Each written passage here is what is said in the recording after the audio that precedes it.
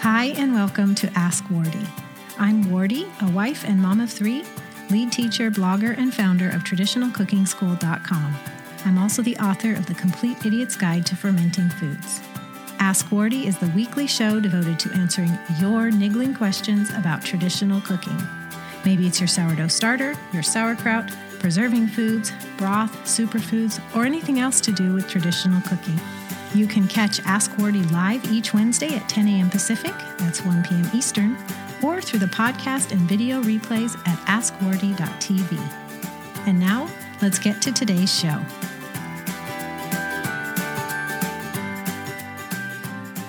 So good to see you all. Today, I'm showing off our daily bread. This is the no-knead sourdough bread that I make frequently throughout the week for our family. And it's such good timing to have it freshly made today to show you, because I got a question from Marie asking about the best and healthiest flours for sourdough bread or sourdough in general. So we got a great question from Marie today. We're going to tackle that. Let me first welcome you all to Ask Wardy. I'm Wardy, and I'm so thrilled you're here. I'm the lead teacher of Traditional Cooking School by Gnaufglins.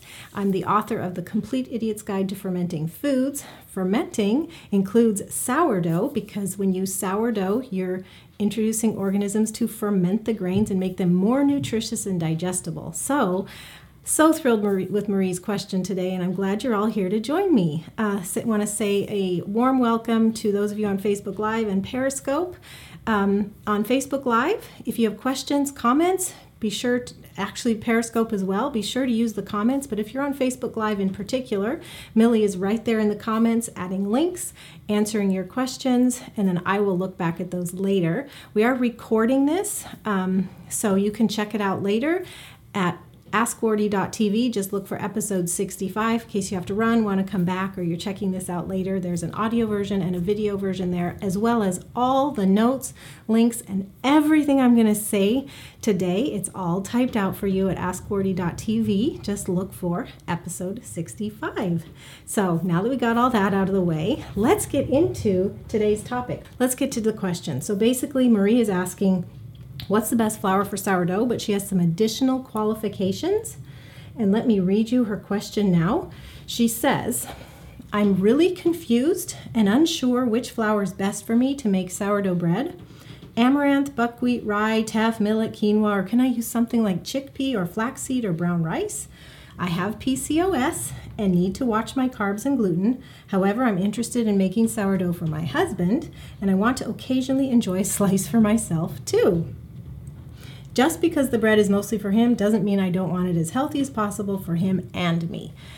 I love this question. I'm going to keep reading in a moment, but I just want to say I love this question, Marie, because it's something that we all tackle and face all the time. There's different needs in our family, and to be as efficient as possible and healthy as possible, what we try to do is, not to make a whole bunch of separate meals, but what we cook work for as many people as possible. So that's what I'm going to try to help Marie to do today. She says, what I'm looking for is a flour that is suitable for sourdough starter. It's as open as possible for a variety of bread products. I don't want to mix it with white or whole wheat flour in order for it to work, but mixing with another grain is okay. As cheap of a grain as possible, the least amount of gluten, wheat, and low glycemic as possible, and as nutritious, natural, and organic as possible. So those are the qualifications. Marie goes on to say, I know you use einkorn for your family.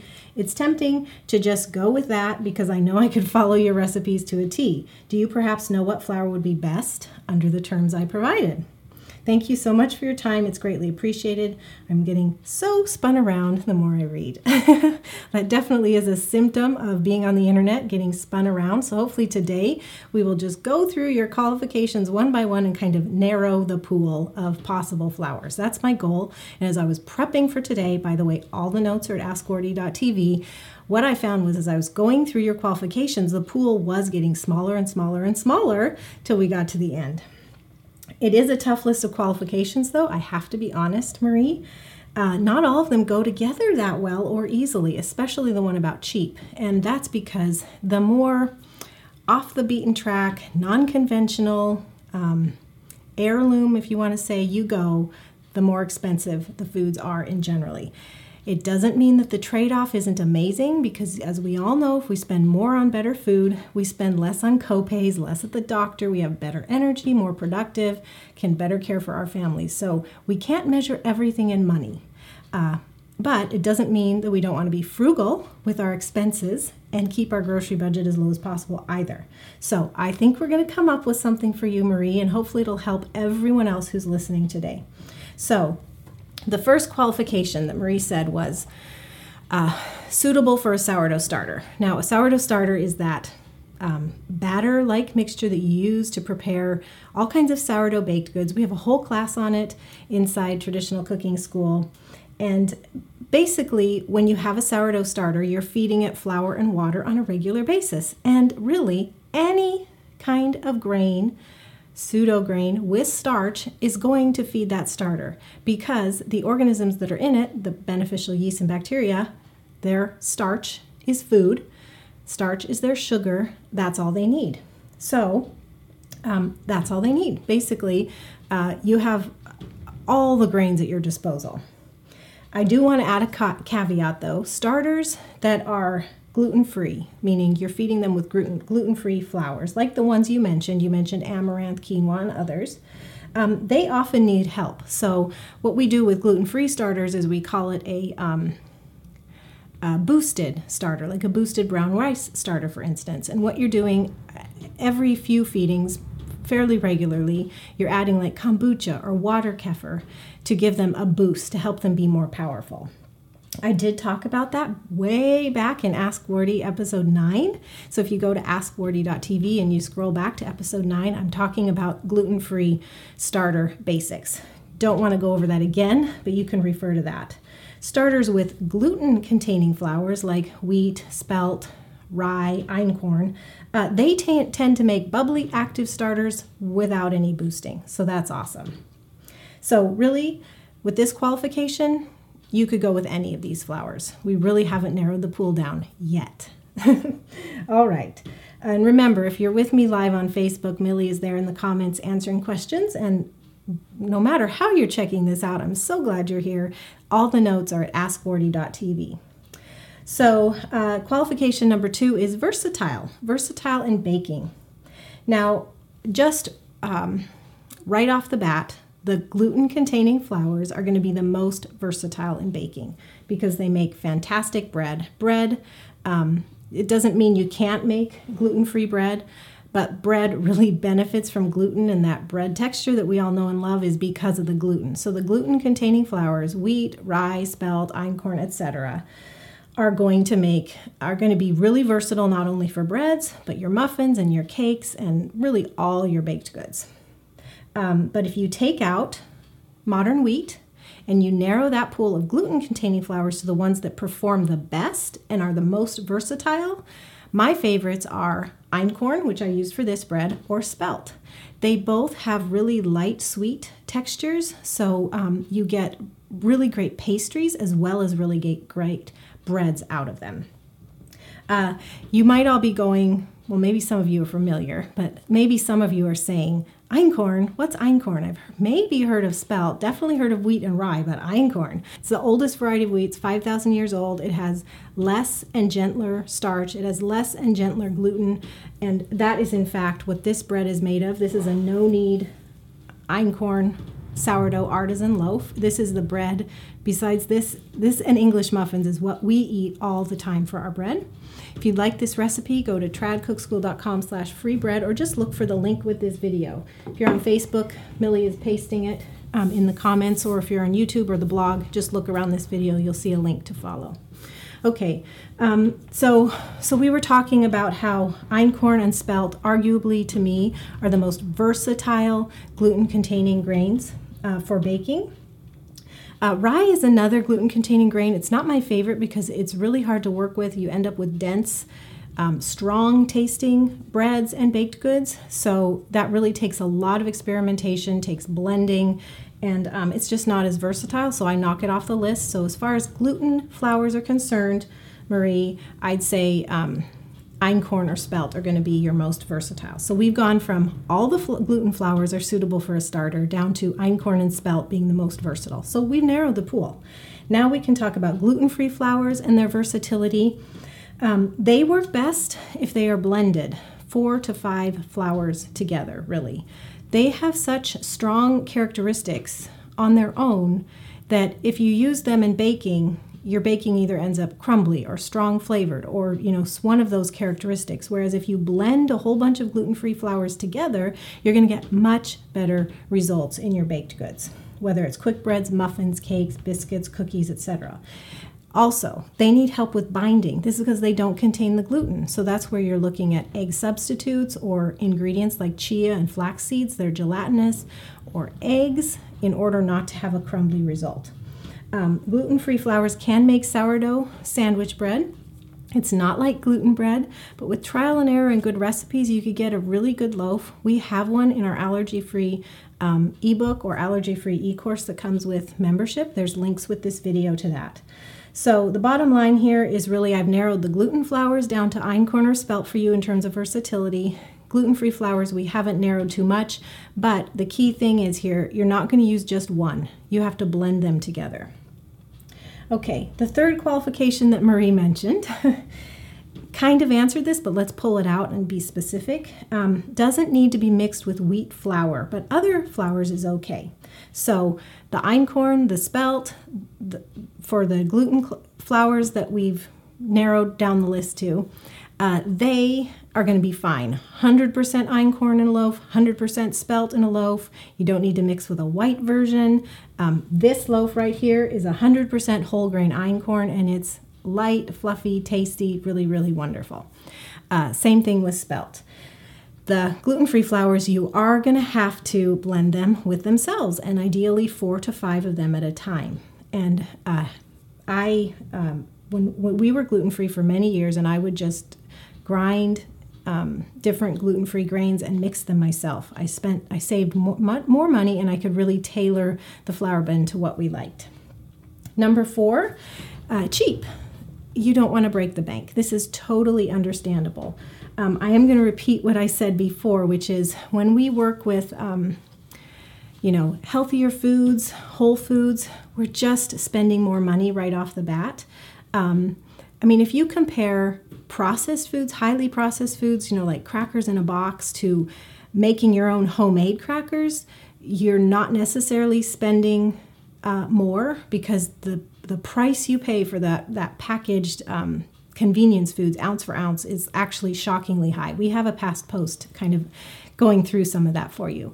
But overall, when you're transitioning to healthy whole foods and you're purchasing them, your grocery bill will go up, but other things are going to go down, like your healthcare costs, your co-pays, your prescriptions, and some things are going to go up, like your energy level and your productivity and just your quality of life. So we can talk about the money, but it's not just comparing food item for food item, because the whole picture is so important to keep under consideration. Having said that, let's talk about the price factor of these kind of whole food, whole grain flours, whether they're gluten containing or gluten free.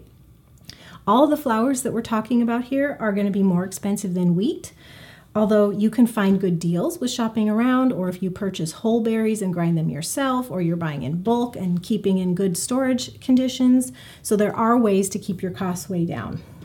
Of the gluten flours that are still in the running, we're talking about einkorn and spelt now. Einkorn is more expensive than spelt in most situations.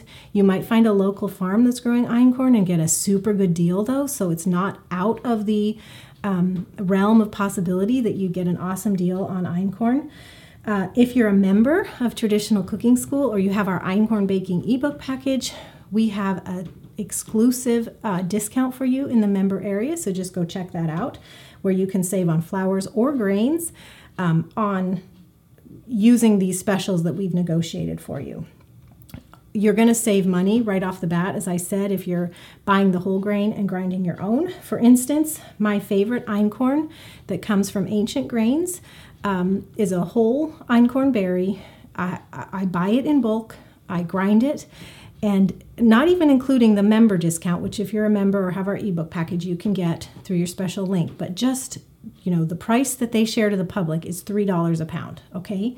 So that is a higher price to pay on grains.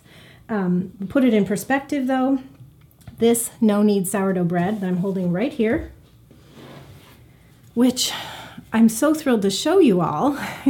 I wish I could share it though.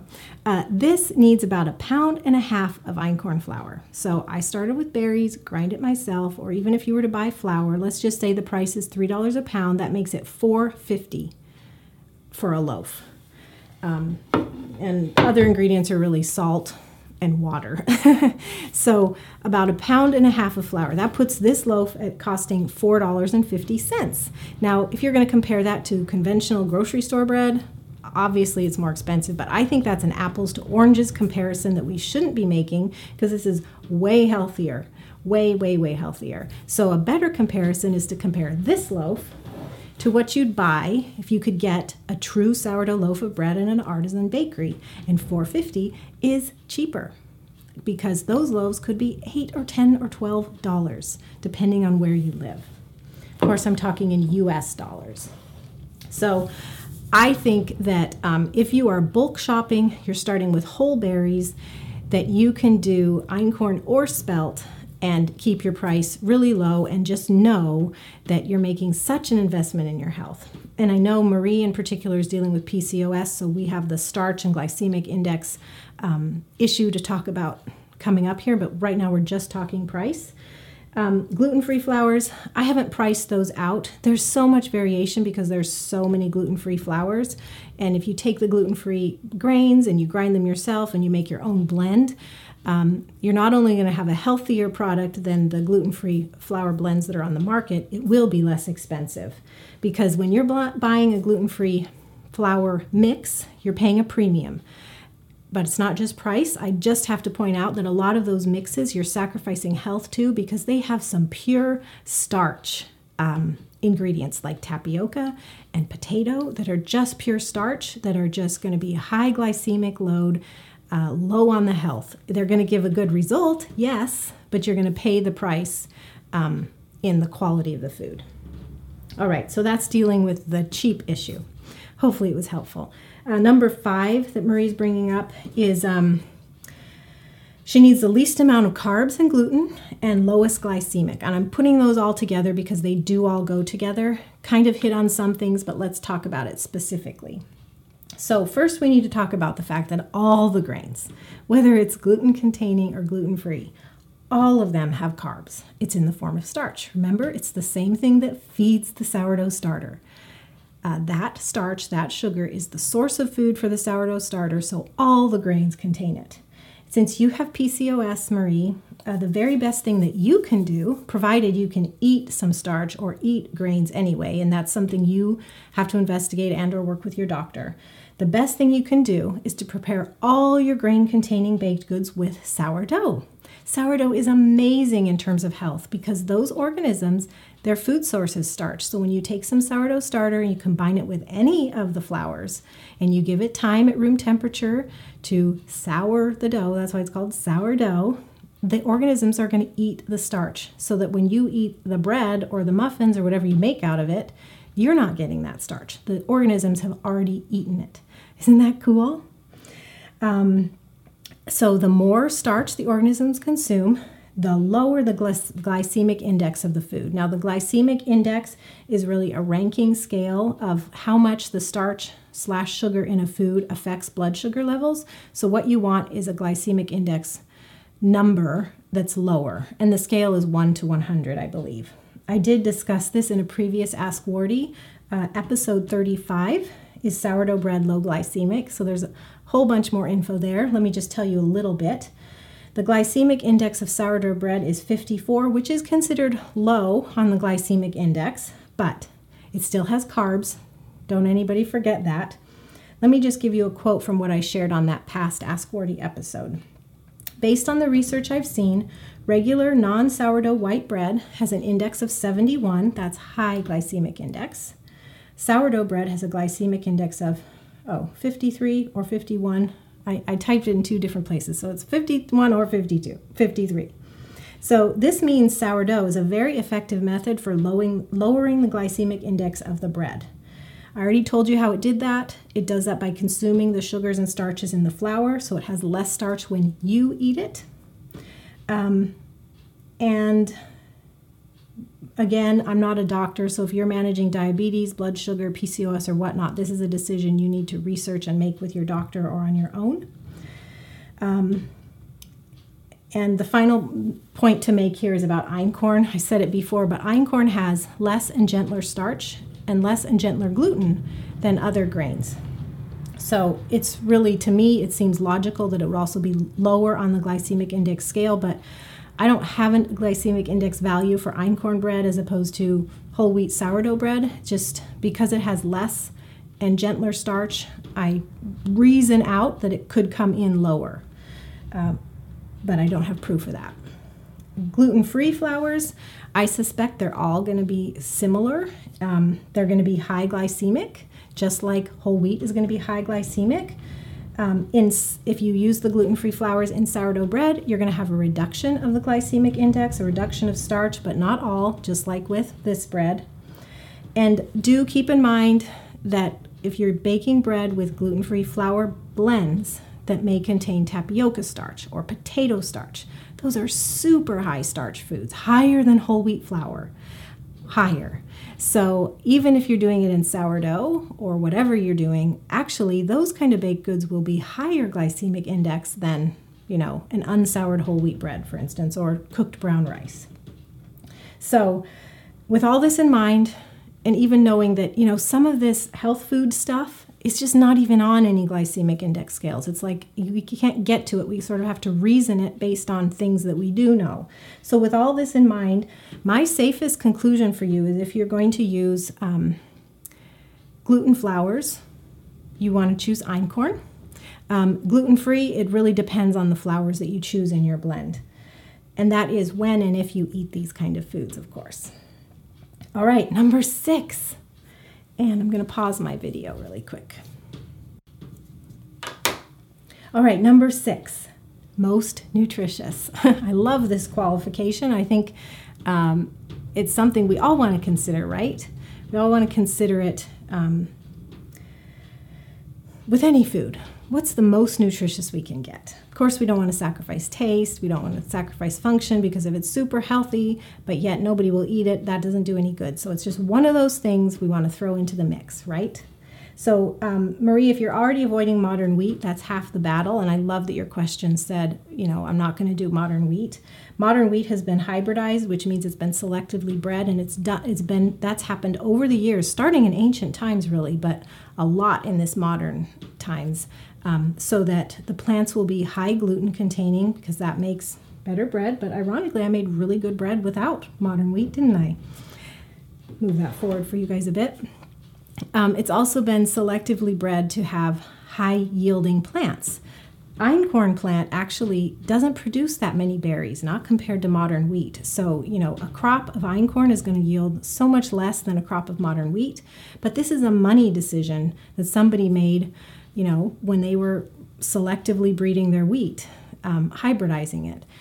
They favored high-producing, high-gluten plants because they made, super duper baked goods, and they got a lot out of each plant. So, those sound like good things, but the effect on us is not good, because many researchers, and you can research this many places online or in books, have linked the modern wheat to many diseases. I myself, part of my way of healing from lifelong seasonal allergies has been to stop eating modern wheat. I did this several years ago, and I did a gut healing diet, and I was healed of seasonal allergies within a few days, and they have not returned. However, I have not returned to eating modern wheat.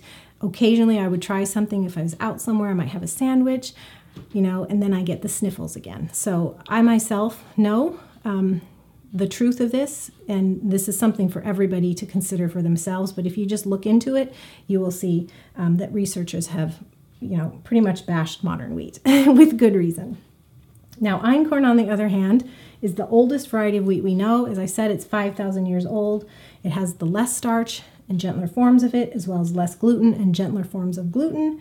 The other gluten-containing ancient grains like emmer, spelt, kamut, they were all derived from einkorn. Einkorn was original, and there's a timeline all the way to modern wheat. And the spelt and the emmer and the kamut are arguably healthier than modern wheat, yet they're not the original form like einkorn is. The gluten-free grains, if they are whole grains, not the pure starches like the potato and the tapioca that I've mentioned, I have heard nothing against their nutrition, provided that you can eat them. And so that's like a dietary decision or an allergy decision, or what you're going to do when you consult your doctor about your PCOS and work out that diet. No matter what, I do think that in terms of the health issue, you want to select organic grains. So, and maybe it's not labeled organic, but there's a local farm and they're doing pesticide-free or chemical-free. They haven't gone through the qualification hoops to be labeled organic, but they're pretty much growing organically. So this is just a discussion that you can have with farms. And the great thing is there are so many farms popping up nowadays, or companies like Ancient Grains LLC, which there's a link to them in the show notes at askwardy.tv. They are providing ancient grains, organic ancient grains, or pesticide-free, chemical-free ancient grains to people like us. And this is just growing and booming because so many people are, with good reason, jumping on this ancient grains bandwagon. Marie, if you avoid modern wheat and the gluten-free pure starches, I think you're going to find nutritious options. So the bottom line, we've gone through all these qualifications. If you take out the cost issue, the grains that stand out, for the gluten flours, it would be einkorn followed by spelt. For the gluten-free flours, it's really any of them except the pure starch ones, and you're always going to need to blend 4 or 5 of them together for best results. Plus, consider using a boosted starter. Again, that's askwardy.tv. Episode 9 has more on that. And then you're going to price shop around those and come up with something that works best for you and your family. To wrap up, I want to remind everybody again about this recipe. I told you I'd show it to you. If you got my email today, I'd show it to you and I tell you how you can make it. Well, you can make it by following the recipe that is linked with this video, or go to tradcookschool.com/freebread. Free bread is all one word. Or go to askwardy.tv, look for this episode, number 65, and the link will be there. It takes just 5 minutes of hands-on time. Literally, last night I took flour, salt, water, and some starter, mixed it in a bowl, did I say 5 minutes of hands-on time? It's like 15. So it took me like 5 minutes to mix this sticky batter in a bowl, and then I covered it. And then this morning I woke up and I started preheating the oven, and I folded in one more ingredient that makes this fluffy and put it in a cloth-lined colander to rise.